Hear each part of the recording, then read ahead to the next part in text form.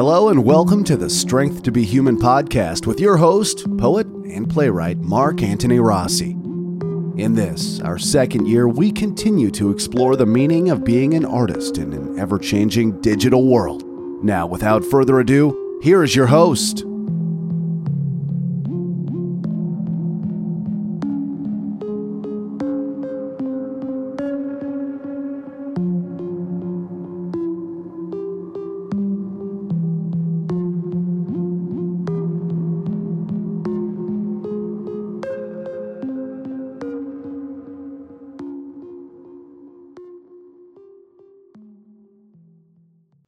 Hi, folks, and welcome back to Strength to be Human. This is your host, Mark Anthony Rossi, poet, playwright, producer of this show. Now we're going on to a really interesting episode here, episode 148, The Dark Side of Guilt, Pride, and Perfection in the Art World.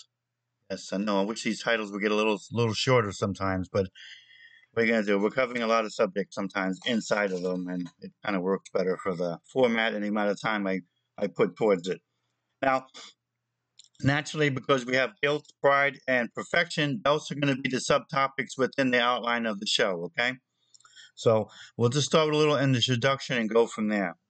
Oftentimes, I find from reading other people's works that are sent to Ariel Chart, or maybe just reading it independent of that, just on general in a book that I might be sent, or even to something that you might read on the internet, or to somebody's link, or a possible review, a proposal, or maybe just on the internet in general, or maybe just even just the work I have around the house that I might reread. I always notice that even in the best of artists, there's certain trends that seem to occur that help explain a bit of their work. And I really think that in this particular episode, in this issue, and don't get me wrong, it's not like there's not 20 other things that could be going on.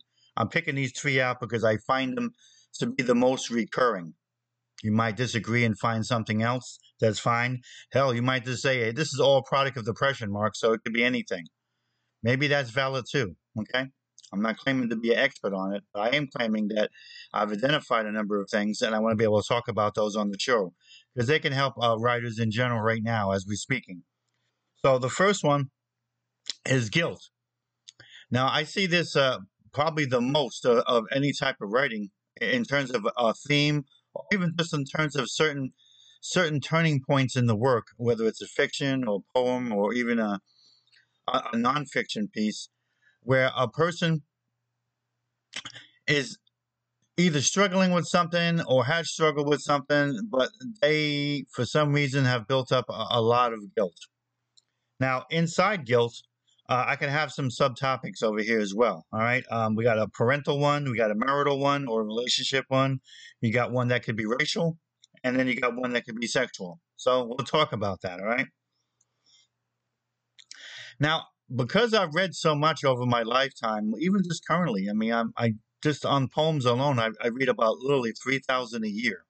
So it's one of the reasons why I can afford to be so picky, so to say, just even on the title situation, because I've seen it before. And then it's like, come on, you know, a poem named Cabin, a poem named Night, poem named Blue Sky. I mean, let's get real over here. Our job is to be original as possible. Our job is to try to interpret even stuff that's been said before in a different manner, in a different assembly of those words, in a different meaning sometimes of those words.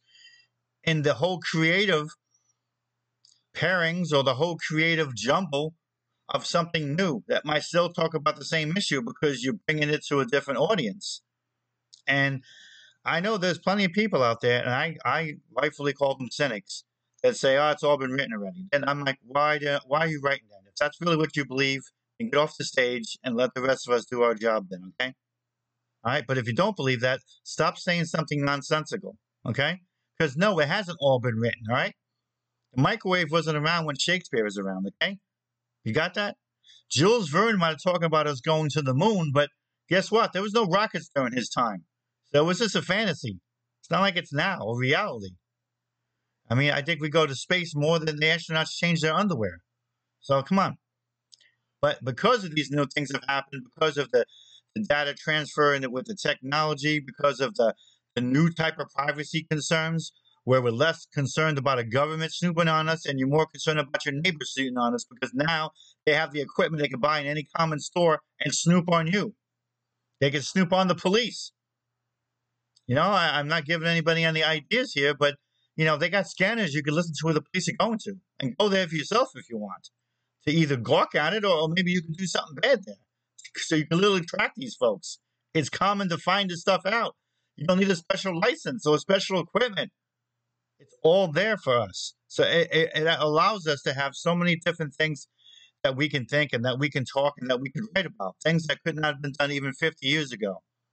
So do not pay attention to all that. It's all been written already. That's people who want to give up. If that's what you want to do, give up, then give up. Don't try to mess it around for the rest of us who are not doing that. Now, guilt. We can, I believe, in many ways, lots of writers, because the nature of internalizing things in order to be able to put that together in a creative fashion, well, we also wind up internalizing other things in our lives. They say, maybe this is just a stereotype, but they say that women are more internalizers because they're more emotionally driven creatures than men. But I find there are plenty of men that internalize too. So I'm not really sure how true that really plays out. But what I will say is, artists in general, whether you're a writer or a sculptor or whatever, we are natural internalizers because it's part of the process that we use in order to create. It doesn't even matter if we somehow transferred everything what we were thinking that day or that week, onto the phone notes or the paper notes or whatever, which is important to do. And we're going to talk about that later in a more formal fashion on the journal episode in the later part of the month. But even if you did all that, it doesn't mean you don't still have stuff inside you that's internalized, that's there. Sometimes what happens is the stuff you put down on paper, your notes, they connect later on when you go back to them to the stuff that's inside of you. And together, that helps make some kind of creative formula on a temporary basis for you to put something together that's creative, that's unique, that can connect to people, that communicates out to the world. That's how it works. So we're natural internalizers. Unfortunately, being natural internalizers means that lots of times we're stuck with various things in guilt of us that carry on. We have to figure out ways to do whatever we can to minimize or excise that out of our systems, and in many cases, I'm sorry to say that the natural internalization of an artist can also contribute to writer's block, which is a low form of depression, or just full-blown depression later on. So it's important to not carry all that much with you. Now, guilt. Let's start off with the first one, parental. Well, I know lots of people in their personal lives that have lots of parental guilt. And I think and I'm a parent, so I can speak about this pretty darn extensively. One of the problems with parental guilt, and of course writing or being an artist, is sometimes people, and I'm no different, so I'm not actually just pointing this at you, I'm pointing it at me too. Sometimes we have the issues where we feel, we could do more here, or we could do more there. If we didn't have to do, so much of this or so much of that. And to clarify that, what I mean is there are times when you're a parent, like, geez, maybe I could be doing better here if I spent more time doing this versus the writing. Or maybe I could do better writing if I just wasn't so deep into parenting. Well, there isn't an easy answer to that, okay? So I'm not going to pretend that I have the answer because I don't. I've been a writer 36 years. I've been a parent 14 years, all right? So I've been a writer a lot longer than I've been a parent. That's unusual only because I started so late in life doing all this. So that's the reason why that's sort of lopsided, okay? One of the advantages for me is that because I've been writing for so long, I have certain rituals. I have certain creative shortcuts that I can employ within myself to get things done on a more speedy basis, to try to do the time that I put aside and use it to the best of my ability. Somebody who's a relatively new writer within 5 years and now they're suddenly a parent, that's going to be a much harder task to do. It might seem like a huge juggle or a huge balance. And the only clear answer for you, really, that I have, because this is what I do and this is what I would recommend you do, is write or create the best you can on appointment. You might be in the middle of parenting and doing something, and you just write down some notes that come to you, and you deal with it later. That's all you can do. Does it mean that you might lose the flavor of the moment? Yeah, that could happen. Does it even mean that maybe you create something later? It could have been better if you created it earlier. Yeah, that's always possible too. But what you can't do is you can't let that become a guilt factor. That can't be some kind of regret. Because I've never been, as much as I'm headlong into writing and all the stuff that I do, I've never had a moment where I'm like, oh man, I regret being a parent. Oh man, I regret writing on this when I could have done that. I make the decision and that's that. My kids are old enough now where I can do that a little bit more. I might say, listen, we'll go play that video game later. I'm in the middle of, I got to get something done now. I got to get this out of the way. Okay, Daddy, thank you. Other times, it's so pressed upon them that I need to do something, whether it is reviewing the homework or checking out some art thing they're trying to do for school or otherwise, that I need to be in that moment. And that's it for writing at that time. I mean, maybe it comes back later and maybe I do it tomorrow. Oh, well. But whatever decision that's made, it can't be made out of guilt. It has to be made out of whatever you feel at that moment is a priority. And it can't be made out of some kind of regret, because it's nothing more, I feel, to betray yourself as an artist, to regret this or to regret that. You do it when you can do it. It's just that simple. There's no other incredible explanation for it. There definitely isn't any magical formula, because there isn't. It's the reason why you'll read plenty of people in the past as artists, and Kafka comes to mind because he's been the most vocal of, like, I regret marrying, I regret having children. There's times I want to throw all these people out the window. I mean, literally, he just said that. I mean, he's not playing, because he let all that just get out of hand. Because he also suffering from depression. So all that together, that's not an easy task. And he wound up saying some things that are painful, that are hurtful, probably hurt and pain to him. Who knows if he truly meant that he didn't want to have a family after all. He'd just rather stay writing in a room someplace and talk about giant flies eating them and things like that. But that could be the depression talking. That could be the voice of the mental illness that he's dealing with, or it could just be a momentary regret that he wrote down on paper, and later on he regretted the regret. We don't know, and I can't even give him the benefit of the doubt either way or not, because I honestly don't know. We don't really know. We'll never know. That's between him and his conscience, and if he believes in his God.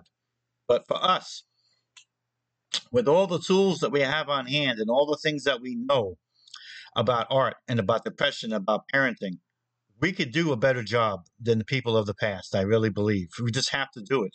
So I would say to you that you have to put down the art sometimes as an appointment and do your best to meet it. From 9 to 11 tonight, this is when I'm going to do stuff, because I already got these kids to bed at 8. And then you got to figure it out from there, because remember, when you have kids, there's a good chance you might have a marriage or some kind of person involved in a relationship too. They might also want your attention as well. So there's a lot going on with all of that.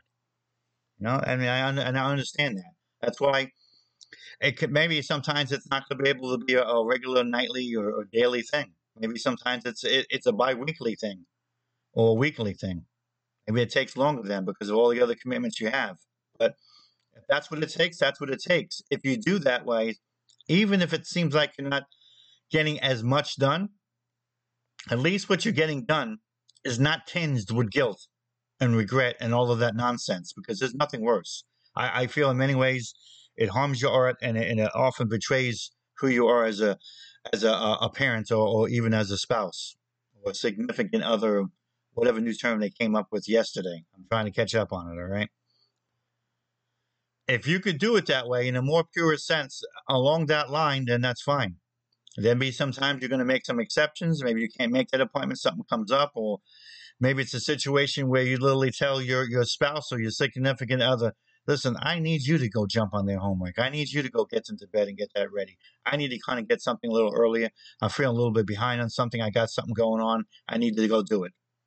As long as you don't make that into some kind of a habit where you're taxing people's patience or something, there's nothing wrong with that too. It's another option, another avenue that you can explore. But whatever you do, don't do it with guilt, please. Now, as much as we're talking parental, we're also talking marital, and it really has the same sort of formula. We even kind of crisscross into that. It's the same situation. It could be more involved if you have a spouse or if you have a significant other, or just simply a girlfriend or boyfriend that really are against it. That could be a real challenge in itself. You know, I've never told somebody how they should romantically align themselves. That's up to them. It's a very personal choice. It's not an artistic one. But what I will say this, and because I've done this before, okay, in the past before I was married, I made sure that my writing was still a priority regardless of relationship. And I explained to the person straight up front, this is what it is. Doesn't mean you're less important, but it means that this is as important as well.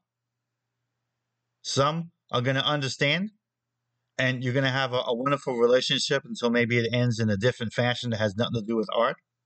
Or maybe it ends in you get married and have children, which is what I did later.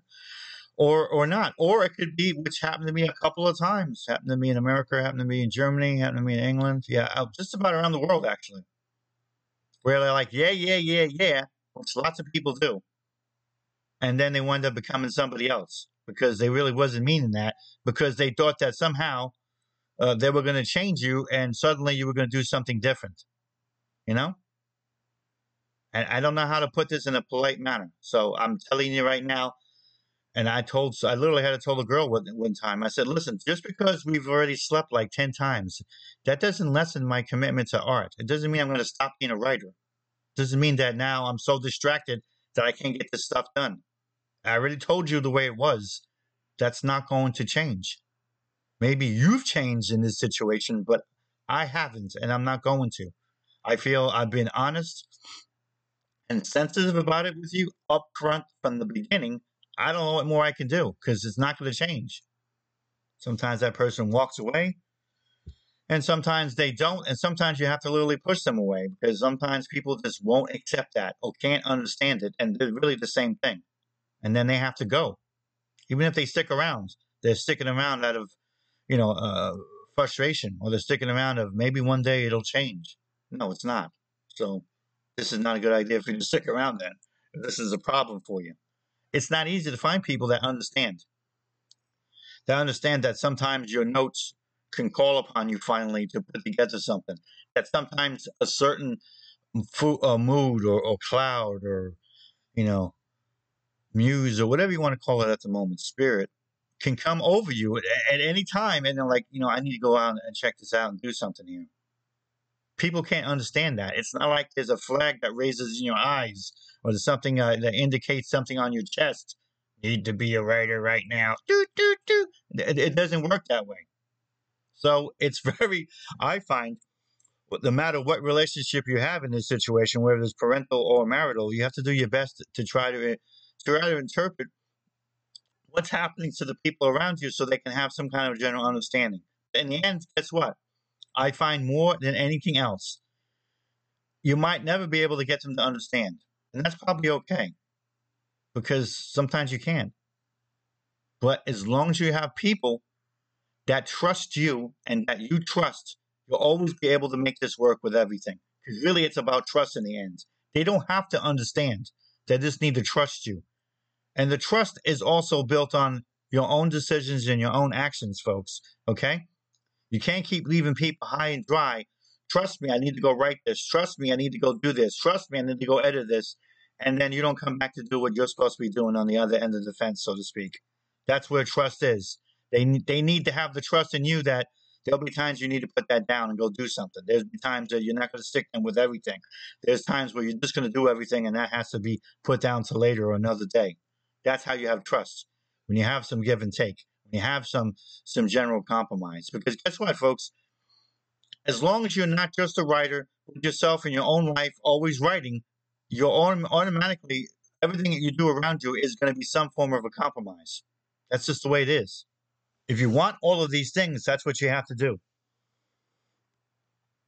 There's no way around that. And if you feel you get guilted on that, you need to take care of that because there's no reason to have that. If you want all of these things, well, guess what? You have to attend to all of these things. You have to do whatever you can to make each one of these things a priority. And understand that there will be times of the course of a week or a day or even a moment where you might have to switch that priority just because that situation demands more of your attention than the other one. That's just the way it is. I don't believe in the end it makes you a lesser a writer or an artist, and I believe it makes you a lesser a parent. That's where guilt comes in because it tells you that crap when it isn't true. Okay? My kids are not out there heisting, jewelry at somebody's house right now and shooting drugs and having babies everywhere. All right? Why is that? Because they still have known me being there and my values and the things that are important. And many instances, they've even joined me on writing and won some of their own contests in school. Does it mean they're going to grow up to be writers? Probably not. That's not even a goal of mine. I just want to expose them to the arts so they know what it's out there. They have an appreciation of it. That's all you can do. But exposing them to that, not only does it give them appreciation for you and everybody out there in the world that's doing things artistically, but it also gives them appreciation of me, that this is a part of me. This is a part of Daddy. Daddy's making a show right now. Daddy's writing something right now. Come bother me for a second. Yeah, when I'm done, we'll go do that then. No problem. And that's it. They understand that. And why do they understand that? Because I've built the trust. And that's what you need to do. The trust that they know that when I say something, that's what I'm going to follow up and do. The art has to trust me. I have to trust the art. The people around me have to do the same thing. They have to trust me because they're not going to always understand the art, even the show. It's a digital reproduction of my words with some equipment in my office, and that's it. That's all they're going to understand from the academic level. Why I wanted to do the show, why I think it's important. I can speak about that all day long to them, and it doesn't mean that it's going to register. And that's fine. It doesn't need to register. All that needs to register is that people can count on you. If they're going to be in your life, they have to be able to count on you, and you have to be able to count on them. And when you do that, that solves a lot of your problems. You shouldn't even have much guilt. You might have a little bit of, oh, man, it's too bad I had to do this when I could have been going to do that. I mean, I've been to soccer games forever now, and there'll be times when I have to let them go. I'm like, come on. You got 2 games this week. I'm going to one. I got some other stuff to do on the other one. I can't go to all of them. Sometimes they're out of town. I'll try to make that one that's more important than the one in town. The one in town, I'll let my wife handle. That's what you do. You trade things off on and and off. That's what you do. But there's no guilt involved. And the minute you let that happen, that's where you start stumbling. That's where you start falling apart. And that's why I've dealt with lots of writers that they have those issues. You can even see it sometimes in their writing. You really shouldn't have that lament about those sort of things. Work on it and get that fixed, okay? If it's a problem, get it fixed now. Because you're not going to stop being a writer. And you're not going to stop being a parent if you're a parent. You're really not. Remember, it's not like being married. Being a parent is you're a parent forever. Even when they're not there anymore. So be the best you can. Because they remember that. And it's always what I always keep in the back of my mind all the time. On how it allows me to become a priority is that, these moments, they're not going to always be here. And I like to try to do as much as I can with them because they are going to remember that. And I tell you now, how you spent the time with your children, it's how they're going to judge you ultimately in the end. They're not going to judge you on every decision you made right or wrong. But oftentimes that's a joke later on. You just laugh at that. Because, we're going to be right and wrong all the time. We're human. But they're going to judge you in the end when they're in college or afterwards, or even when they become parents on what you've done. Did you make the time? Did you do this? Did you do that? So that's what I do. I make sure that that's important because I know that's going to make a real impact on them. And quite frankly, as unusual as this may sound to you, I'm always more concerned in the end about them looking at me as a good father rather than as a good writer. I really just need them to be making sure that I'm the best I can as a father. I think that's important for them. It doesn't matter if they think I'm a great writer or not, or even if I'm a writer at all. It doesn't really matter for them, and it shouldn't. My role has to be that parent. So it's really the same thing on the marital end. It really doesn't change too much. The only thing that really is changing in the marital situation, especially regarding guilt, is unlike a parent, you don't have to be married forever, and you might not even be married forever. Remember, I got married much, much later in life. So I'm on my first marriage. And I promise you, it'll be the last. It'll never happen again. I can tell you that. Not that I'm not unhappy. It's just that the amount of work and the amount of stuff you have to do on it is it's staggering. You couldn't write a book about it. People would still wouldn't understand. It's just difficult, especially if you're an artist. And like any other relationship, if you wanted to go anywhere, or at least stay, vital and content, and maybe even happy, you have to work at it. It's not something you put to the side. No different than a garden. Mark, why is that plant dying? I don't know. Why'd you figure to water it? Like once every 3 weeks, that's not going to really do it. It's the same thing with a relationship. So you have to put that kind of time into it, and it's the same thing. You might find in your relationship that, there's a moment where you got to put that pen down, that computer down, and go there because that might be what's necessary at that moment.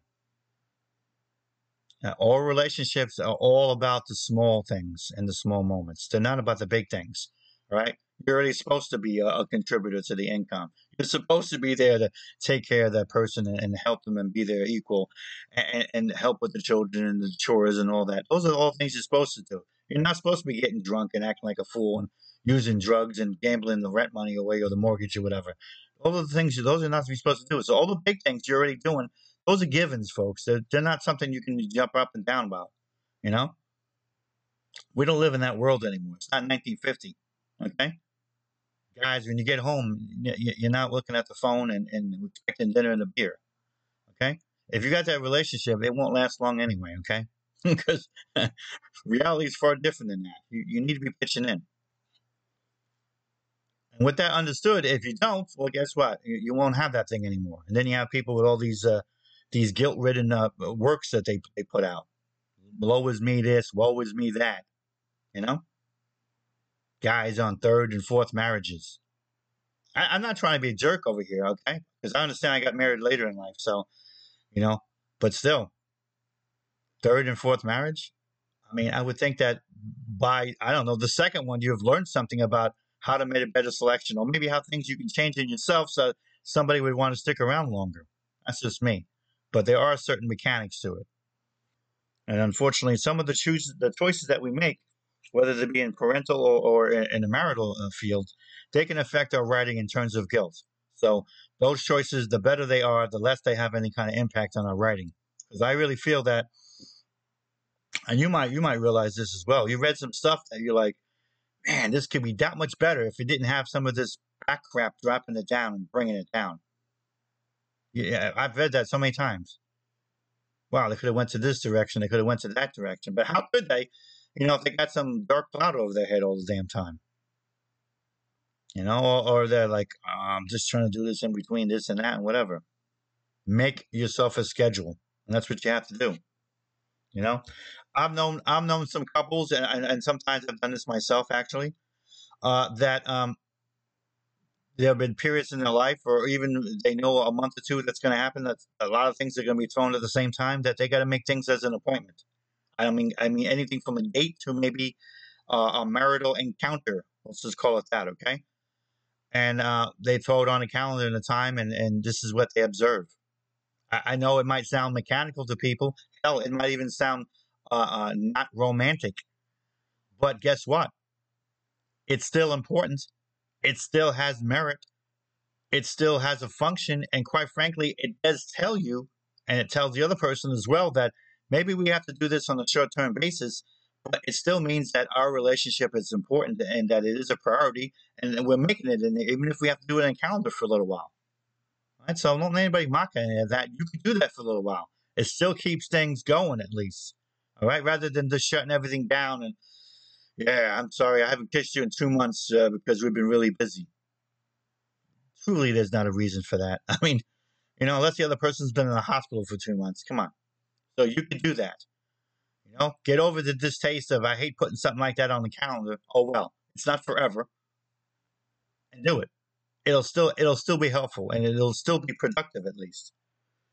Now, we have other guilt ones here. The one that I deal with a lot with writers is the sexual one, meaning that you can tell sometimes that people are wrestling with certain things, but they're not formally out. meaning that they're gay, and it surfaces in the writing, but they're not really out for whatever reason. And I always tell folks like this whenever they ask, because they often ask cryptic questions just as much as they write something that you can sort of tell, especially if you've been reading a lot for a long time. Mark, what do you think about this? When you would think about that? And I always tell them the same thing. You have to live the life that you want to live. And if that means that you want to put yourself in the closet because for whatever reason you don't think the current situation can handle it, or I've known a couple of people that said I'm waiting for somebody to die first before I come out. I know I've heard this, and it's not uncommon. I can't even have a comment on it because I don't even have the vocabulary to understand that, and I just don't. I mean, that's a serious thing. And all I can do is just do my best to respect it because I can't get that. But I just remind people that whatever they're doing and whatever the reason is, or whatever the reason they gave themselves, okay, it's a choice. You can't call it something else. There's nothing worse than making a choice and then you're running away from it. Well, this made me do this and this made... No, you're making a choice. No matter about all those other things. I've known plenty of people that came out, no matter what they were. And they live with the consequences because that's what you're doing. Whenever you make a choice on that sexual basis, whether you're doing something or you're not doing something, you're revealing yourself or you're not revealing yourself, that is a choice. And there are pros and there are cons to that. I've known people that came out and then they're like, some of my friends decided to not be my friends anymore because they felt that since I didn't share that with them, I'm not really trustworthy, that I really never did trust them. And I'm not telling these folks, that they need to judge that relationship by what that person just said. All I can say is this, and I don't mean to sound sappy, and I definitely don't mean to sound Hallmark, but my definition of a friend is they're going to still be a friend at the end of the day if something changed. I lose my leg from diabetes, I'm still expecting that person to be my friend. If it turns out I sleep with this gender all along rather than that gender, I'm still expecting to be my friend. I don't really see how that changes things too much. Unless maybe there's something wrong with them. Maybe they've been a bigot all along, but because I didn't come out as gay, they just said, oh, he was straight, so I'm okay. I don't know. That could be true. That could not be true. They could really be that sensitive that, wow, that was a trust issue, and I don't know if I can trust you anymore. It's hard to know. But I do know from experience that in the end, a friend is a friend, and they tend to roll with the punches. So if they don't choose to be a friend, then that's one of the consequences that you're going to have to face. And believe it or not, I've known people that said, I don't want to come out. I don't want to scare away the people who have decades with and who I trust and love. And I can't say I don't respect that decision because I do. That's the choice they make. But there's a pro and a con to that. The pro is everybody's in place and you're cool. The con is you're living the lie and you don't really know who these people are in the end until the truth is out about anything. That's to me, that's the test of friendship. That's my definition of it. It might not be yours. Maybe you have a different definition. But I always found out that the people that stuck around when something bad happened, those were going to be my friends. Because if they can handle the bad, because it's so easy to handle the good, okay? Then I know they're going to be around. So thick and thin. So you don't know in the end when you do something like that. Do you have acquaintances or do you have friends? Do you have hang-it-ons or do you have friends? You don't know. You will know when you do that. And some people, they can't do that. I know the guy that I work with, and I was his working superior when I worked for the government. Really cool guy. Very reliable person. Couldn't ask anything more from him. One day he comes into my office and he just dropped the bomb on me. Listen, I've always felt I'm a woman and I've been preparing for quite some time to do this and I need your help. That's literally what he came out to begin with to say. And I'm like, listen, man, I'm running a veteran senior program, and it doesn't really involve transsexual reassignments. Okay, I mean, other than a few things I've seen on the news, it's not like I know any damn thing about what you're talking about. Now, if we're talking about that, you need some time off to go do this. Yeah, let's go figure that out together. But that's no different than if you're getting surgery for a gallbladder, or getting your tummy tucked, or going on vacation to Bermuda for a couple of weeks. To me, it's all the same. So what else are we talking about here then? It's obvious to me that it couldn't just be that. He's a smart fellow. So he said, I just wanted to lay it on you that, it's going to be somewhere down the line, but it's going to not be for another 2 years, because I can't really do this until I feel my children are out of the regular school system and gone on to college someplace else. This way, they're not, in the midst of being bullied or having, themselves hounded because their father is trying to become a woman. I'm like, yeah, I got that. I respect that. And you have to understand something. This is 2 years later, guy. And I don't know if I'm going to have this job in 2 years later. I could be doing something else. You might get somebody else in this job that don't give a crap what you're saying. Well, I want to be a hard ass about it. I can't guarantee that. But I respect your decision. I don't know if he just wanted to get that out in the open, but that was the guilt that he was carrying on for a while. There was times I looked at him and I looked at him, this guy looks kind of mopey here. He looks sad, and I can see why. In fact, he seemed a lot better when he got that off his chest, so to speak. And I told him, hey, what you're trying to do, okay, is important, because, and I wasn't even married with children yet when this occurred, but it's not hard for me to understand family. It really isn't. Sometimes you do things for them that people don't understand. Sometimes it's done in private, in secret. You're taking a sacrifice on because you love somebody. That's what he was doing. To me, it's very appalling that people have all these names with these folks. And here's a man over here being brave, and in many instances, doing the most loving thing he could do as a father for his children to help protect them. And he's doing this at great sacrifice for himself, because remember, the man is deeply unhappy that he's a man. He'd like to get on to be a woman and go on to a new life, and he can't. He's got to now stall out of 2 more years, because we don't have a society that can handle that. And this was in the 90s, so hell, maybe we're a little bit more about that now than we were then. But I know then it was like, forget it. It's going to have enough problems even when we're in college, let alone out of college. But all I can do is respect the guy, and all I can say is, yeah, if I'm here, I'll do whatever I can for you. I go, it might not be a bad idea, though, that if you get close to the mark, maybe in like 6 months or something, and I'm still here, let's put that in and make sure it's on the calendar. So no matter whoever takes over, they have to now respect that time off. They don't have to know what's going on. It's not like you're writing on the damn vacation form, gender reassignment. Don't mess with me. Not like that. Just do it. Have the time out there blocked off and do whatever you got to do. It's probably not a bad idea strategically, but that's all I can really do. Help him get it off the chest. Try to understand what he's kind of going through, which I can't understand emotionally, but I can certainly understand it intellectually. Of course, now that I'm a father with children, I can understand, the sacrifice that man was doing. Incredible. I don't know if he ever revealed that to his children. He wound up going into another field, which he thought it was better for him going forward. I think he did that because I think that he knew that when he became a woman, that field would be better for him than the field he was currently in. And hopefully that worked out for him. We really didn't stay in touch. I mean, we're just workers. It wasn't like we were friends or anything like that.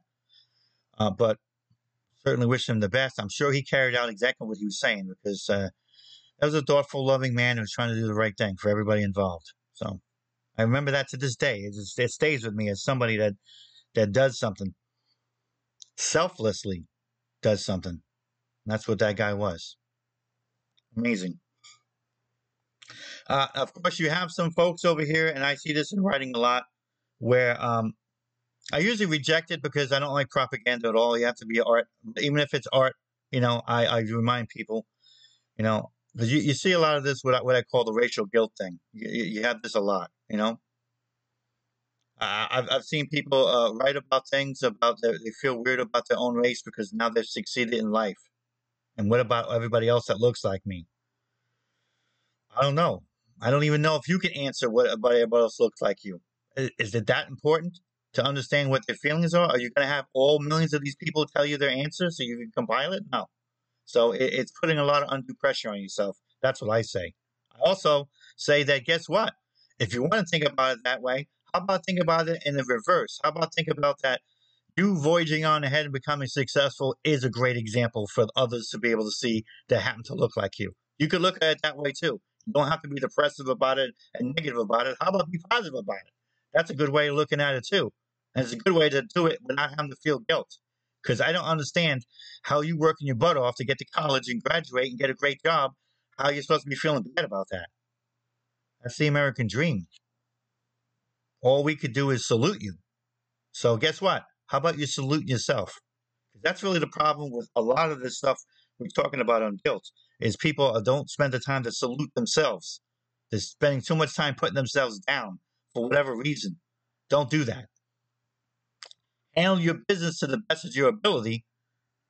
If you do it that way, and that's true in your efforts, you will never have guilt.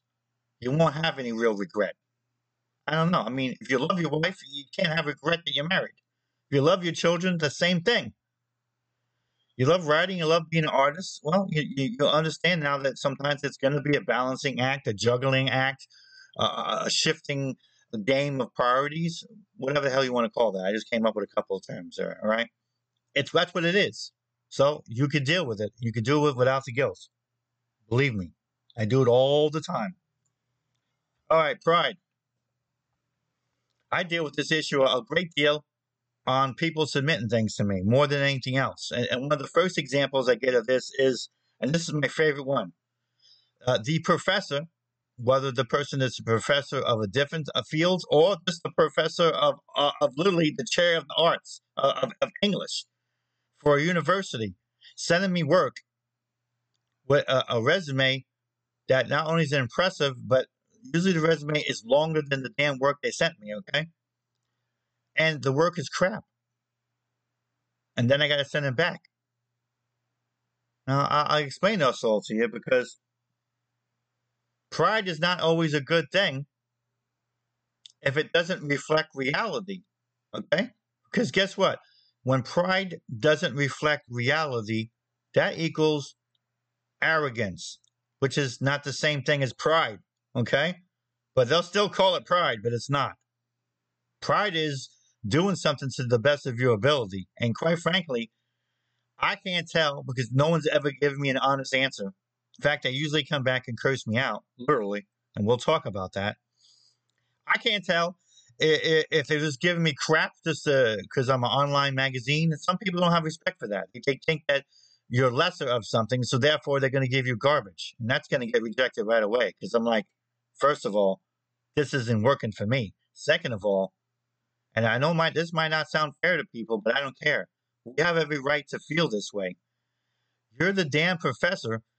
You're the chair of English for a university, which means that you're actually been a professor who's tenured at that point, because that's exactly what happens. You don't get to be a chair after you're a professor for a year.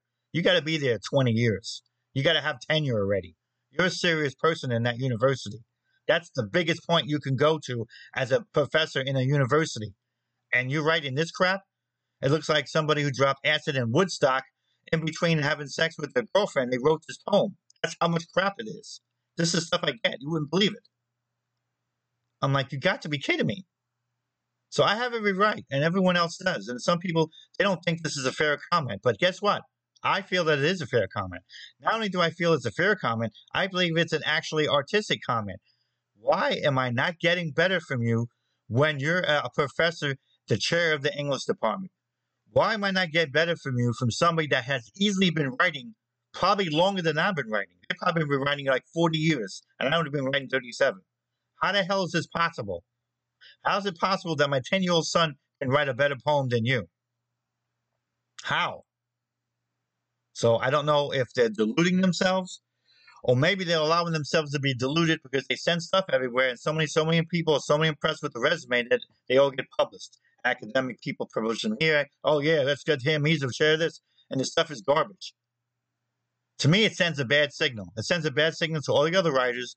Well, Mark, they just published his profession. Look at the crap he did. So why can't we mine any better? And they got a point too. If somebody actually publishes this garbage, somebody else is going to say, why is mine any worse than this? And they're right. That's why it should never be done. It sends such a bad signal, such a bad message. More times than not, I've had to turn stuff away. And I'll literally tell them, this isn't going to work. It's not cohesive. It doesn't make any damn sense. It's written poorly. It's written lazily. And you're supposed to be a professor. I have every right to demand more. Okay? And this is how I feel about lots of people. All right? If you're a teacher, okay, I think I should get a poem from me that actually has good grammar in it. I'm sorry, you're a teacher. I should expect that automatically. Now, don't get me wrong. As a writer, as an artist, you're supposed to already give me stuff that's been checked for grammar. Okay? But I think I should have a higher standard to the teacher or the professor. It's no different than a cop out there. You know? I'm not expecting a cop to be vomiting on the sidewalk, drunk, coming out of a building. I'm a cop. I'm off duty. No. You're a cop. You're a cop 24 hours a day, whether you like it or not. That's a calling. That's an important profession. I expect better. You should be held to a higher standard. You should have a higher moral standard, even in the off time. You're carrying a damn gun on your off time. Did you not notice that? So what? You're supposed to now be a moron once the shift's over and you take off the uniform? No. The standard continues. We expect it.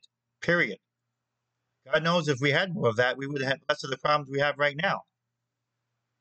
But that's another show. But it's no different than the same thing as writing. You're going to come out on something, then, well, we expect more then. Okay? I do. I mean, I got people that sometimes they're telling me they've been writing 25 years. I look at this and I go, you got to be kidding me. Now, don't get me wrong. Even if I didn't have that knowledge, I'd be like, you got to be kidding me. But if I get that, I'm like really saying you got to be kidding me. Pride. Pride is all about us doing our very best to get something done artistically. That often means that you have to go and rewrite something again and again a couple of times. That's normal. That's acceptable. That's what you should be doing. That is, in my opinion, pride, that you're trying to do your best. You're trying to get that connection out there. You know that it's not just there yet. That's what that means. But if you're rushing through stuff, or you think your resume is going to carry the day, well, then you're no longer in the room of pride. You just walked into the room of arrogance and cockiness. That's not going to work for me. Remember, I see so much. I've read so much. I experience so much. I'm just not fooled. And guess what? Oftentimes it's so damn apparent that I can share it with my senior editor or my other associate editor, and they're going, what the hell? You know? And I haven't even seen as much as I have, and they're going, what the hell? Sometimes I just try to do whatever I can to make every fair estimate. I'll ask somebody else too. As long as it's within the magazine. I'm not going to ask some stranger. I'm not going to share your work with anybody other than on the staff. But even if the staff is unanimously, what in the hell? Well, I usually go with my first thing anyway. I try to be as fair as people as possible. I've had some people say, hey, I'll try somewhere else, fine. I have had professors literally curse me. One guy cursed me so bad and threatened me that I actually called the dean. He goes, I'm gonna have to put you over to the vice chair on this. I'm like, I don't care who you put me on, but you better get me on somebody right now. And I had to tell him, listen, this friggin' genius sent me a poem that's garbage. He's a professor at your place. The guy's literally emailing me, cursing me out, and then threatening like he's going to come over here and hit me or something.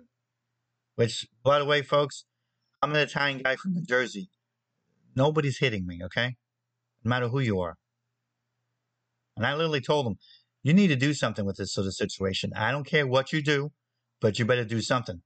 And whatever is being done, this guy better actually be sending me back a letter apologizing to me, because this crap is unacceptable.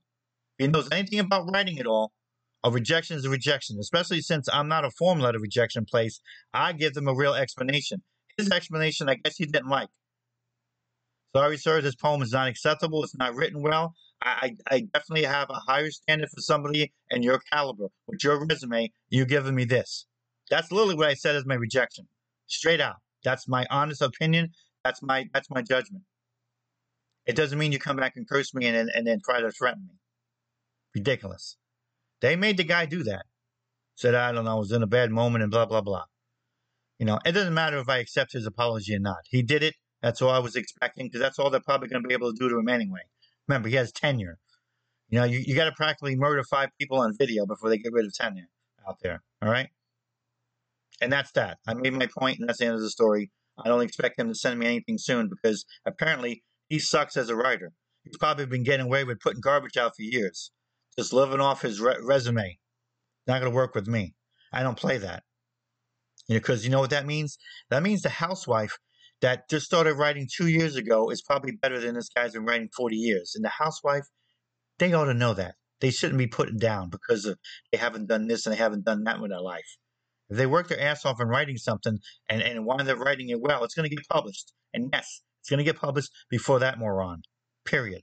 Because that's what you do in writing is you do your best to be fair to people and not encourage them to be any more guilt-laden or any more full of wrongful pride or any more full of depression or anyone just feeling down on themselves.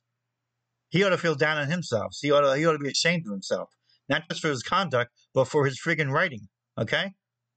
Because at this point right now, I wouldn't even put it in my cat box. They don't even deserve to poop on that. He should poop on something better. Really. So you get a lot of that. You get folks that sometimes they have issues with their pride in terms of their upbringing. I have a lot of people that they send me stuff that ultimately is boring. I mean, it might be written technically well. It means that it obeys punctuation rules and it obeys grammar. But again, art. And that's what writing is, and that's what we publish over here. It has to have a dimension to it beyond the superficial grammar. It has to have what they call a measure of heart, a piece of soul, something that we can hang our hat on other than just a clever word phrase, or maybe just a straightforward blah, blah, blah, blah, and I'm about to fall asleep. I get that a lot. And then, sometimes they get back to rejection and they're like, but I've been a master's in this and I've done that and I've traveled around the world. And I'm like, that's all great. Can you figure out how to distill all that into something that has art? Because either you don't feel the art in you or you're just too busy redoing something and just simply writing the heart or the character or the soul out of it. Or maybe you just don't know how to put it in there. Or maybe, and I'm not trying to be mean here, maybe you just don't have it at all. It happens. I got a lot of folks here that write me stuff from that they have very privileged upbringings, and some of them, you'll see them on the streets right now. They come from suburbs where everybody looks the same as they do, but they're going to give you sermons about how you should treat other people, even though those other people are not even in their lives. They don't even live next to them, but they're experts on the social conditionings of somebody else. Okay.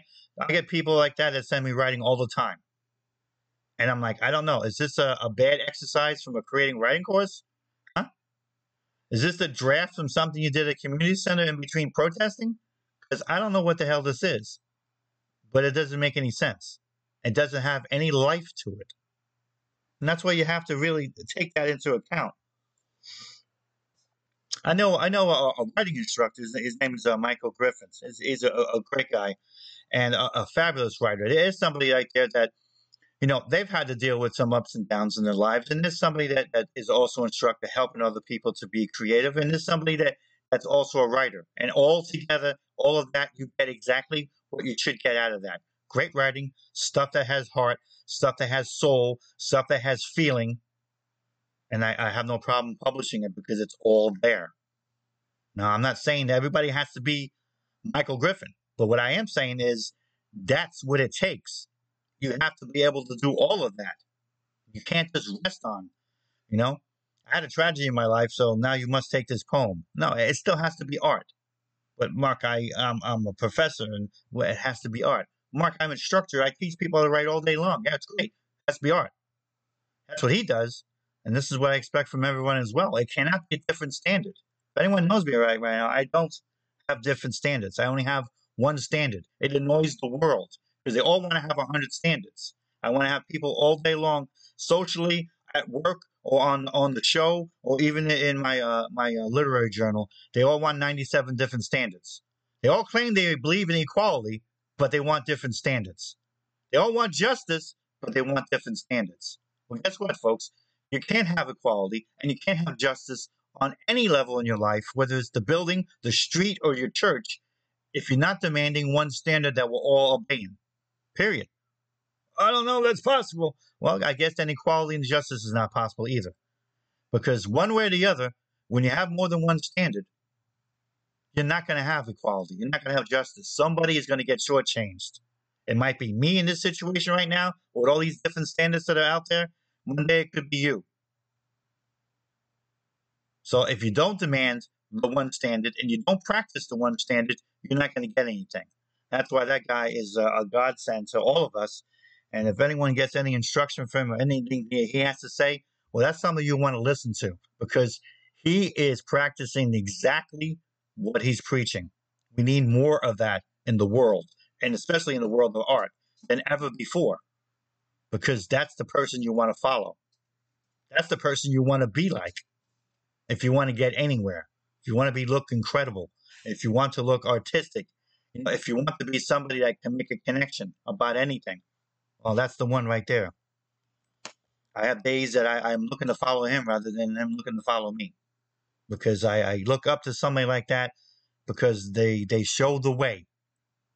I do my best to practice everything I preach, but there are other times where you just need to look to somebody else sometimes to get some strength, and that's somebody you can definitely rely on for that. So I'm happy to know somebody like that out there. I know a few others as well.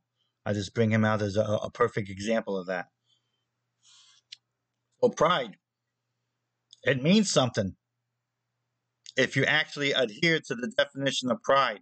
Pride meaning that it won't leave your desk until you think that it's ready. If that means it needs another week or another month, that's what pride tells you. Pride, it won't leave your computer until you think it's ready to go. That's what pride tells you. Don't hit that button yet for send. I think it might need to work on line 4 or something. I don't know about this word here. Maybe let's go to the thesaurus and find something else that would make it flow better. That's what pride does.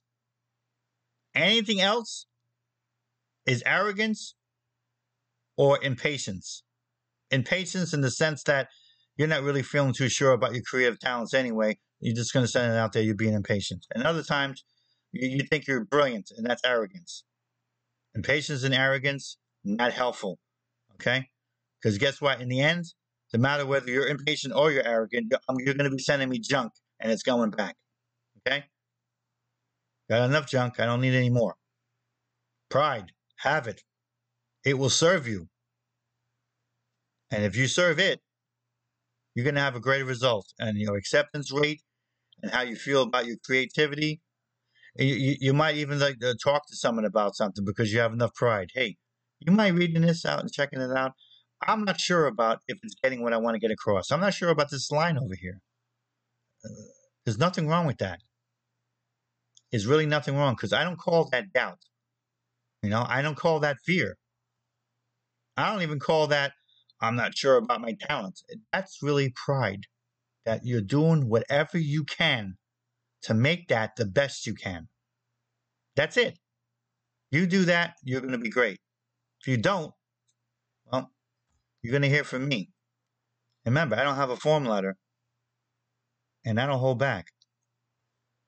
All right, the last one of this show here is perfection. If anyone knows about a show I did on this in the past and in some of my other comments, I'm a great disbeliever in it. I think it's a bunch of crap. So we'll talk about that. Nothing, and I mean nothing, is more destructive to a creative person, and a person in general, but, we'll talk about that because there's another side of the coin on this, is perfection. All right, it's one thing entirely to write something from notes. That's my draft, and I'm going to go do another 2 or 3, 4 more, 5 more drafts. That's fine. I think it could be ready. Maybe not. Let's do 10 more drafts. Okay? It's destructive to even believe in perfection because it doesn't exist. Okay? It doesn't exist. And the moment you do, that's how you just start destroying your talents. That's how you cause yourself more doubt that really shouldn't have been there in the first place. That's how you rewrite things to death to where it doesn't even have anything left in it. I suspect some of those people that give me some of that stuff I call boring, it might have been better a couple of drafts ago. They just kept just drilling out of it. There's a point where you have to let something go. Just like I mentioned before, it's about children. It's the same way. You could spend all day long, every day until they're 18, giving them your values, telling them your theology, maybe even sharing some of your politics, some of the things you've learned about the world, this, that, and whatever. And 3 weeks later, when they're in college, they're running halfway naked, taking pees on people on the third floor as they're drinking with 3 girls in the room. I guarantee you that wasn't my values. I guarantee I gave no instruction about that. So there's only so much you could do. You don't know when they're going to take place. Maybe they still have to make a bunch of mistakes before those values kick in, before those ideas you gave them kick in. Other times they might, from the moment they get there, they're governing themselves in a proper manner. People are very different that way. But there's a point where you have to just let go. You can't do any more than that. You can't run to the college or drive down to it for 3 hours or fly over to it. What the hell? I took 18 years, blah, blah, blah, blah, blah. Not going to do any good. Because you thought you were going to get perfection because you spent all this time? No, you're not. People are imperfect. So is your work. You have to learn to live with that. To not is meaning that you're going to destroy your art. Now, people say, oh, that's a bunch of crap, Mark. I read Road Not Taken, and I find that's a perfect poem. Well, guess what? It's not a perfect poem. It's a classic. Everybody loves it. Robert Frost privately. I wish I could have did some changes, but the hell of it, it's out there now. Even he had regrets and laments. Why? Because he still was holding on to a measure of perfection. He let it go eventually, but even he was like, You ever read The Raven? I can see at least 3 parts of The Raven where I can actually possibly do something to improve it. I've seen all the rewrites he did already in the back of the museum there, so he did it like for months. Kept changing things, kept improving things. Even he realized there's a point, this is done. I got to go out there and do it. Now, there's been no comment about Edgar Allan Poe and his thoughts or anything else about if he could have improved it or not. But guess what? I've read it a few times. There's a couple areas I think that could be improved, but it's not. You're going to leave it alone as the classic. That's it. It's a work of genius. Yeah, he did a lot of work on it. But even that is not perfect. So I'm telling you now, if The Raven is not perfect, Road Not Taken is not perfect, why would you try to be shooting for a goal of perfection when you have certifiable masters not doing things perfect? You can't. And that's how you harm yourself. There's a good segment of people that once they slip into writer's block, you talk to them and you'll find out that they're overworking themselves because they're trying to be perfect when it's not acceptable, when it's not attainable. We're imperfect. And one of the parts of this show, Strength to Be Human, is the philosophy that I have behind it, based on my SMA, which is Strength to Be Human in the Day of Machines. We need strength to be human. And the reason why we need strength to be human is because there have been people over the last few thousand years that want to try to make us perfect because they don't like the idea that we're imperfect. So you have the extremes of science that want to make us into cybernetic beings, somehow think that's some kind of wonderful thing. If we're chips in our brains and we're working around with all these, appendages that are now going to do something greater. How the hell is my life going to be any better if I could run faster? What the hell is that supposed to do for me? If my arms are now mechanical? Because that's how I want to touch my children and my wife, with friggin' steel. Yeah, okay, sure. And I don't want to be lewd over here, but if there's other things I don't want to touch, I don't want to do it with a friggin' machine either, all right? Who wants to do that? I want to have a chip in my brain? Really? I can't just have my own brain? I can't just try to delve into more reading and more writing and more things to learn, but to try to be a little bit more aware about things? I need a chip? For what? What do I need to think faster for? Creativity is not about fastness. It's about the slowness of the moment. It's about allowing things coalesce together so that's why you can put things together. That's why the muse is there. It's almost like a supervisor over things that are already present.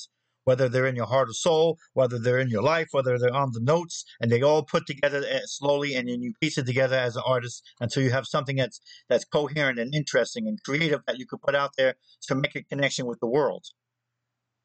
You're not going to get that with a damn chip. What the hell is a chip going to do? Make things better on the grammar? Needs a punctuation here. Yeah, I need a robot for that. No. You're going in the bathtub, robot, because you're not going to be in my life with that kind of nonsense. That's why we need to be strength. We need to have strength to be human. That's why. Because being human is not a bad thing. But too many people, they try to make it out to be that way. You got religion that says that, you're just a stupid sinner.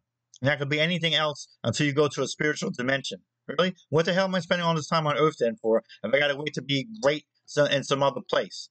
What the hell's the point of this? Oh, you learn some lessons, this and that. Yeah, you're right. I learned a lesson not to listen to your stupid ass. That's my first lesson, okay? Because I don't need religion to be a good person, okay? And I'm still somebody that's telling you right now that I believe in God. I don't necessarily believe in religion. I don't necessarily believe that you need some spiritual transformation every 5 minutes in order to be a good person. Being good and having character is about making those choices and following through on that. That's what it's about. It's not about reading a verse in some holy book. I committed that to memory now, Mark, so I'm good. Really? Because guess what, folks? I've known people that committed Bible verses to memory, and they got no problem stepping over the homeless person to go get their poodle, okay? And I know plenty of people over there that committed verses in all kinds of other holy books, and they got no problem strapping a bomb on themselves and blowing up children. So all of that didn't do a whole much for their character. The only thing that can be done something about your character are the choices that you make and the choices that you follow through on. That's what makes you good. That's what makes you bad. That's what makes your character or lack of character. It's not going to get altered by science. It's not going to get altered by religion. You don't need to be perfect, and you really can't. Because guess what? In the end, all that machinery is not making you perfect. It's just going to make you a freaking robot, a machine. You're not human anymore. And guess what? Once you stop being human, in my point of view, you stop being special. Because we are special on this planet. I'm not a big person on all this environmental stuff because I think it gets extreme in many instances. But it doesn't mean that I like pollution. No, we need to do whatever we can on that. It doesn't mean I think we should go around slaughtering animals everywhere because no, I don't believe that either. That doesn't mean that I don't think the air can be cleaner. Yeah, we need to work on that. We just don't need to try to transform economies and put people out of work and destroy things just so we can make something cleaner. We need to figure out what the compromise is. And we've done a number of that already, and there's more to do. So it can be done without being, again, trying to be perfect. Okay? Because guess what? To an extreme environmentalist, perfection means that I'm living naked in a hut someplace, living off the land, drinking some water that may or may not be, clean or good for me or not. And that's supposed to be my life. Really, I'm in the 21st century, and we're sending people to, to Mars here in a couple of years. But this is the life I'm supposed to have now. I'm not telling you that the machines are bad. I'm telling you that if you try to use them to make yourself perfect, that's bad. And you become bad because it's idiotic, not attainable. Perfection, a fantasy. It's sold in politics all the time. Look at all the socialist and communist societies to this day. They were sold on all that crap. Venezuela, richest country in South America. 20 years later, the poorest country, not just in South America, in the whole world. Just by adopting socialism, the promise of everything's going to be perfect. Really, how the hell is that perfect?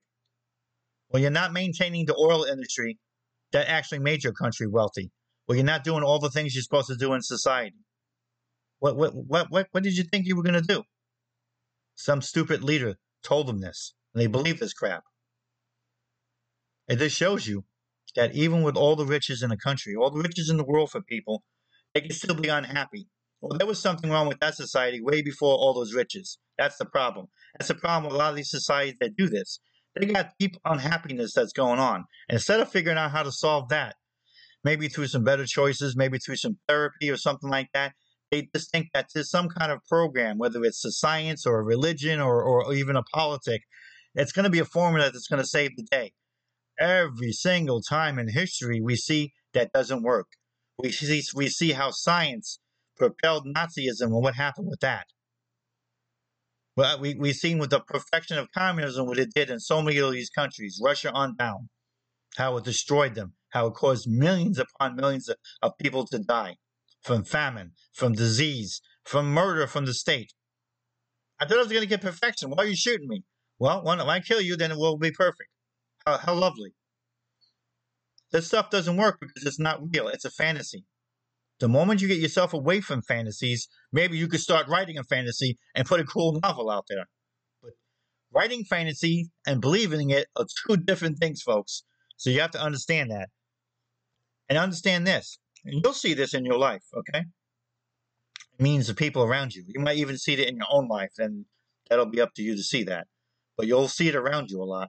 The people who want to be perfect, who want to always do all this, you're going to always find there's a couple things wrong with them. First of all, they're constant worrying people, constantly stressed out about things. Why? Because they're trying to make everything perfect and they can't. Because we live in an imperfect world.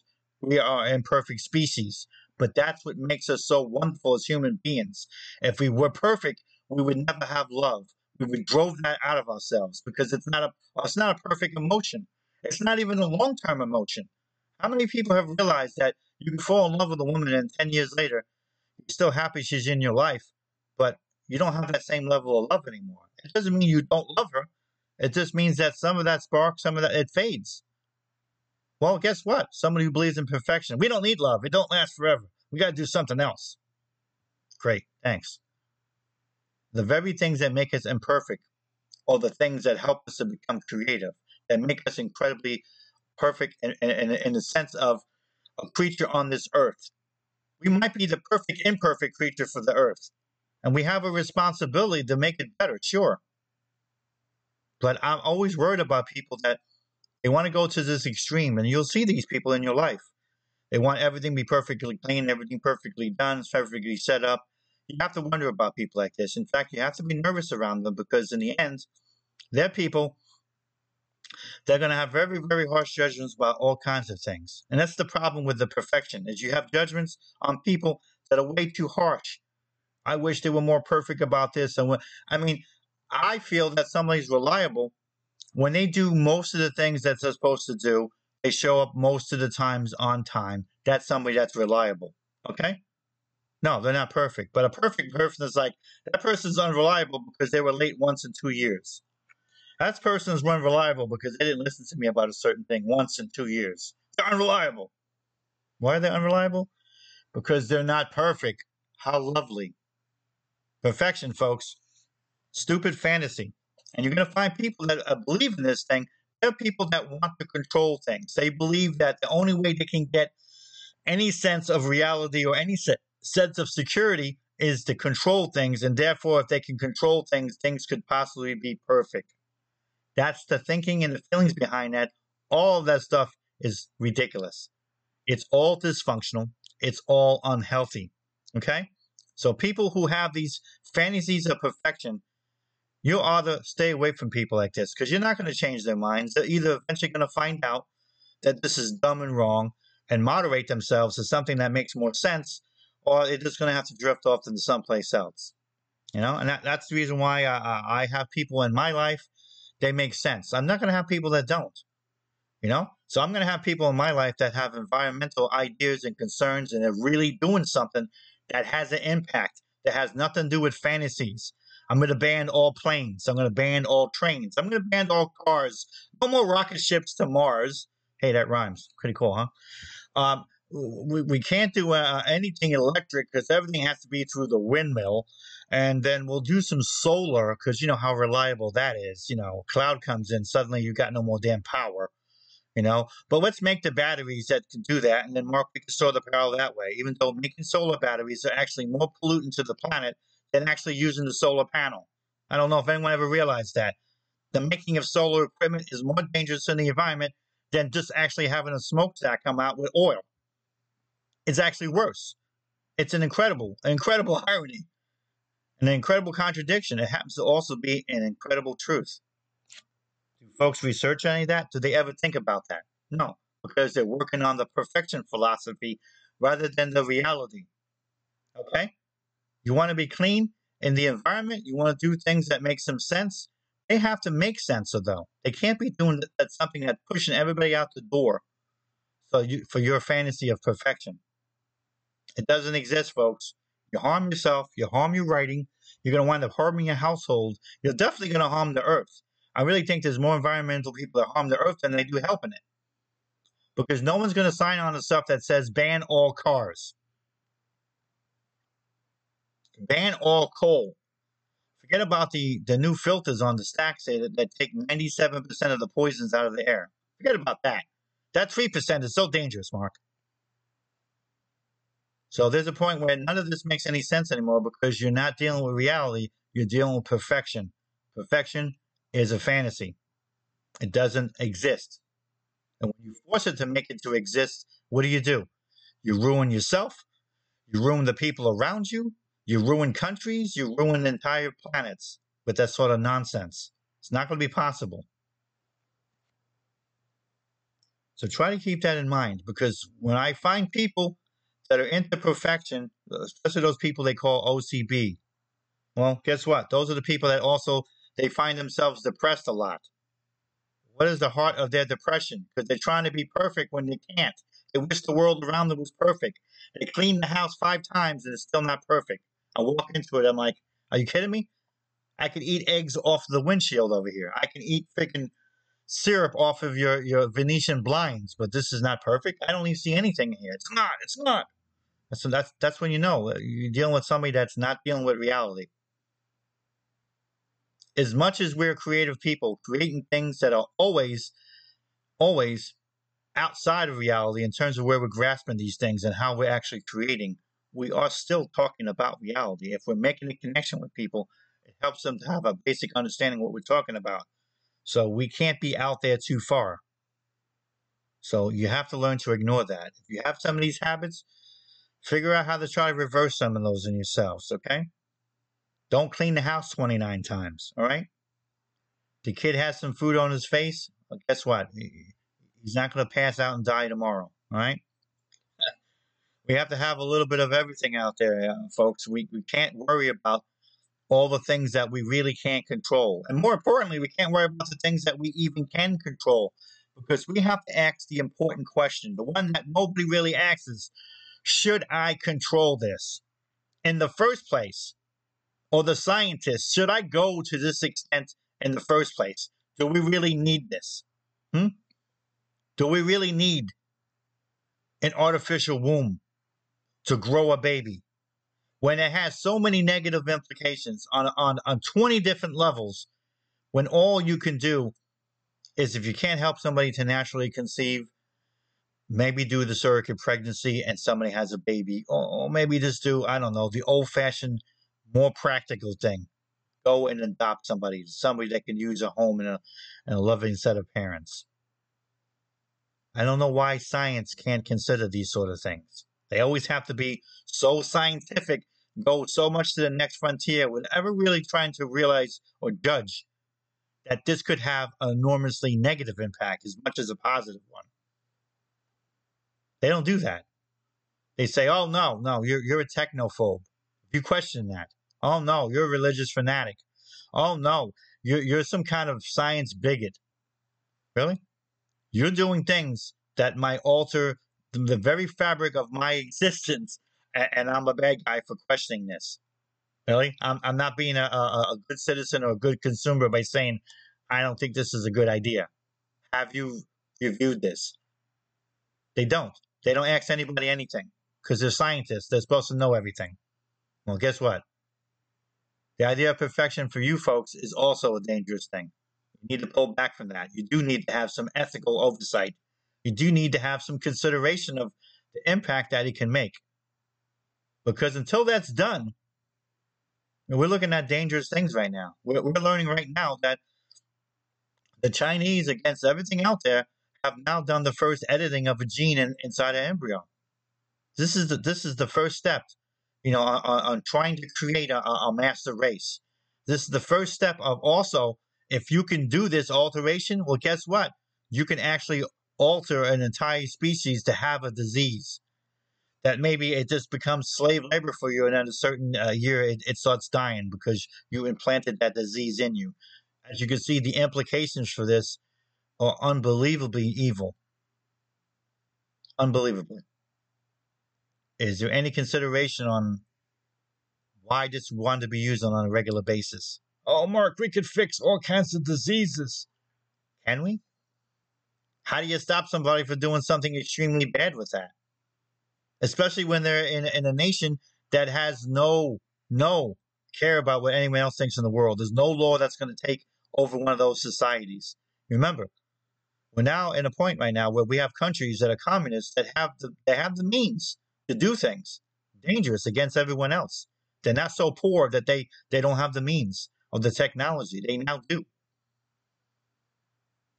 The space race is now going to be involved with nations we never expected before is going to get involved.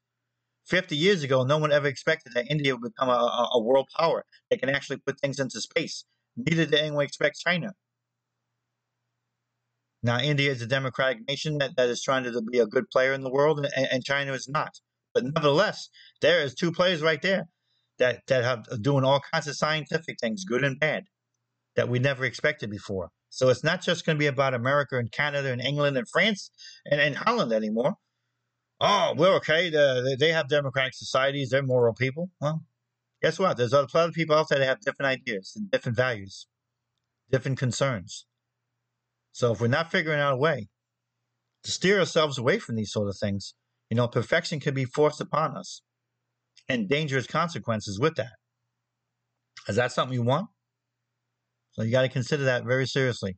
As artists, folks, let's stay away from that. Sometimes you have to be happy with the fifth draft. Sometimes you have to use your gut as much on how to stop something creatively as to start it. And then there's other times where you have to just simply be practical. I need to go on to some other stuff. I only have so much time that I can be putting aside. This got to be put over to the side. If I truly still think I'm having problems with it, I'll put it to the side. Maybe I come back to it another week, another month. If not, I'll give it a test run out there. Nobody can fault me if I'm giving you something that's what I consider pretty decent in my fifth draft. See what you think about it. I'm going to go submit that out there. I don't have any problem with that either. I can tell the difference. A lot of other editors can too. They might always tell you, I wish they did, but they don't. So there's nothing wrong with that. Sometimes you have to let things go. Like a child. You only can close that door so much before you got to let it open on your own accord, or they're going to break through it. And when they break through it, they're not leaving in a loving manner. They're not leaving in a respectful manner. And you caused that. So let that go and find out. Maybe somebody might say something. Maybe it'll get published. Maybe you'll have happen what happened to me a couple of times. I come across something that I got published from a couple of years ago, and I look at it going, oh, shoot, I could just done something over here. And you look at that. I'm not trying to be perfect, but I see a couple of things that now I might be able to change. I didn't see it then, but somebody else felt it was good enough to publish. I've actually went into a case a couple of times and changed it, and other kinds I'm like, I'll just leave it be. Nothing wrong with any of that. But it has to do with not believing so much that control is going to actually give you more security. Because you're going to find out control often gives you less security. In fact, the more people can control stuff, it's the opposite. They actually become more paranoid. You would think by logic that would make a different sense. Let me get it straight here. You're controlling everything in this place. You should feel real secure. And you're even more insecure? That's what it does. It's one of those evil opposites. So no, more control does not lead to more security. More control does not lead to more creativity.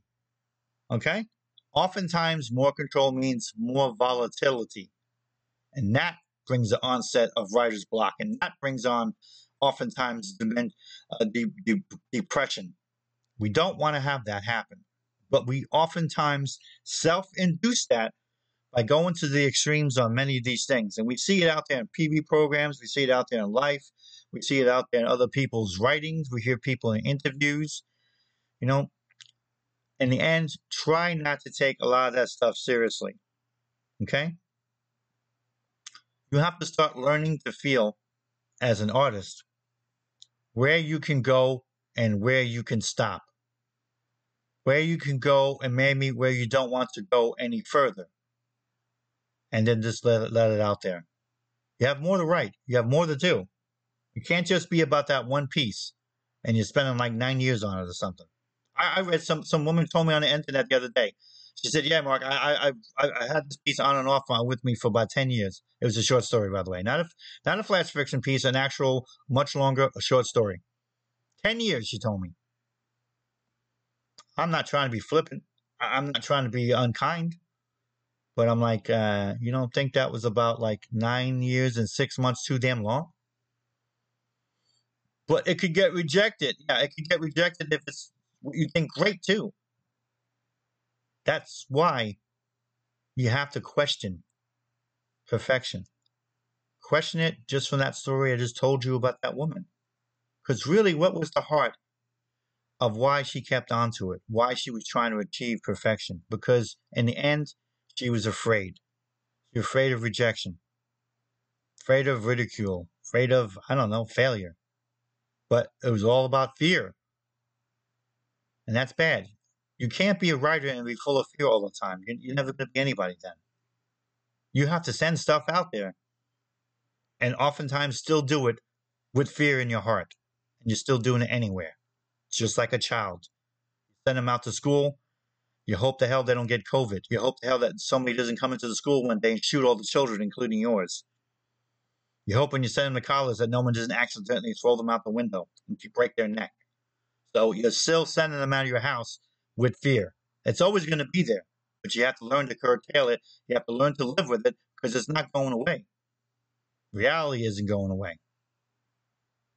They could lock you up in one of those insane asylums and reality still doesn't go away just because you're in there. So that's what the fantasy of perfection is. It makes you do all this nonsense. You can't control crap. You can't even control fear. All you can do is live with it, understand it's there, and still proceed ahead.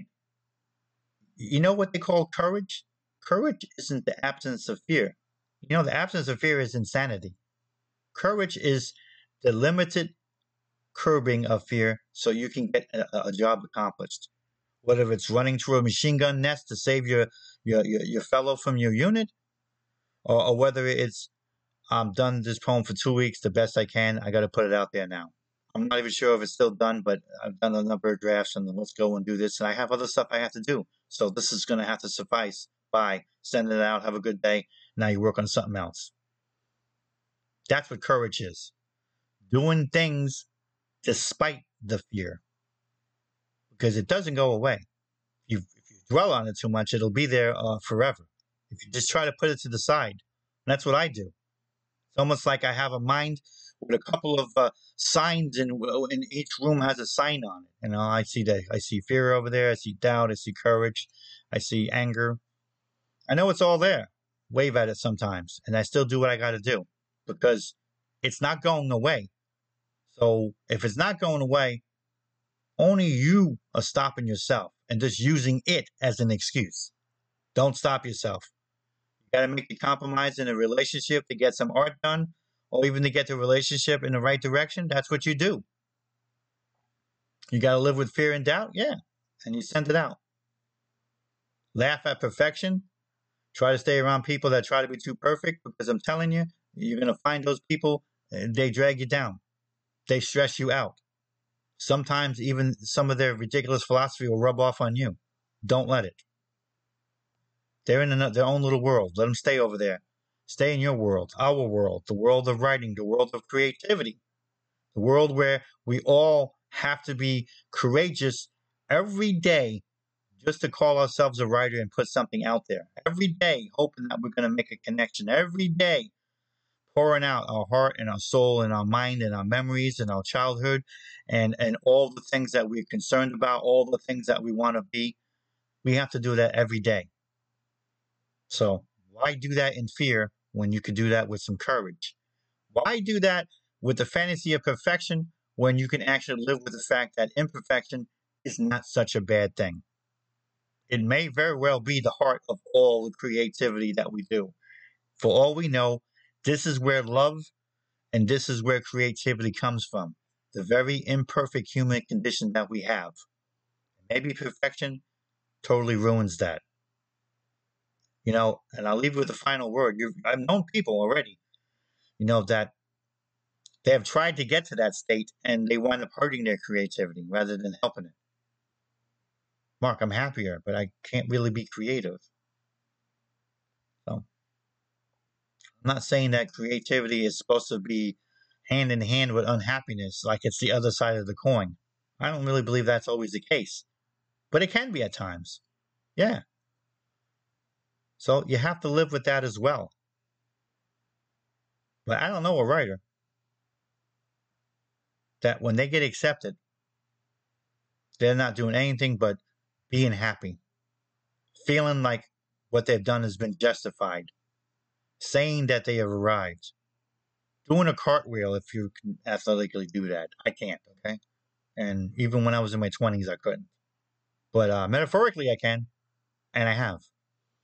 Because guess what? And you might not know this. Maybe you haven't been writing as long as I do. But the feeling of joy that comes from being accepted, it doesn't feel any different 37 years later. I just got accepted by a lovely Indian publication a few weeks ago. It doesn't feel any different than it did when I got accepted in 1984. It doesn't feel any different at all. You literally feel right back to that moment. Because that's how energizing it is. That's how validating it is. Okay? And I didn't need perfection to get there. All I needed to do was put down fear long enough to accomplish that goal and send it out there to the world. And we take the chance. That's what we do at writing. We take the chance. I'll leave you this with Paul Tillich, an important theologian and philosopher. Decision is a risk rooted in the courage of being free. It's a very deep statement, but think about it. Decision is a risk. It's a risk. It's rooted in the courage of being free. You need to have courage to be free. Well, guess what?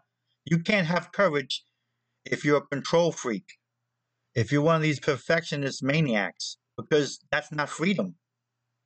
And when you don't have freedom, you don't have courage. If you don't have courage, you're not going to be making any decisions. You're just going to be stuck someplace.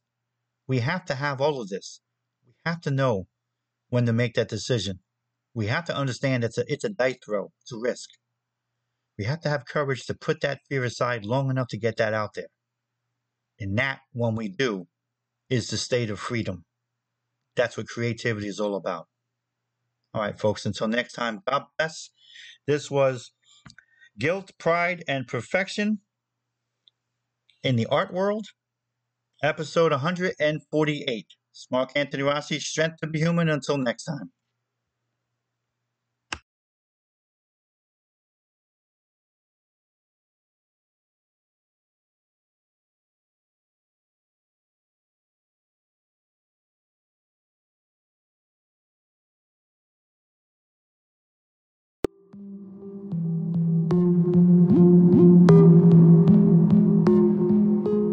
Thank you for listening. Follow the show and support our efforts by visiting our sponsors at www.strengthtobehuman.com or purchasing an ebook at www.somapublishing.com.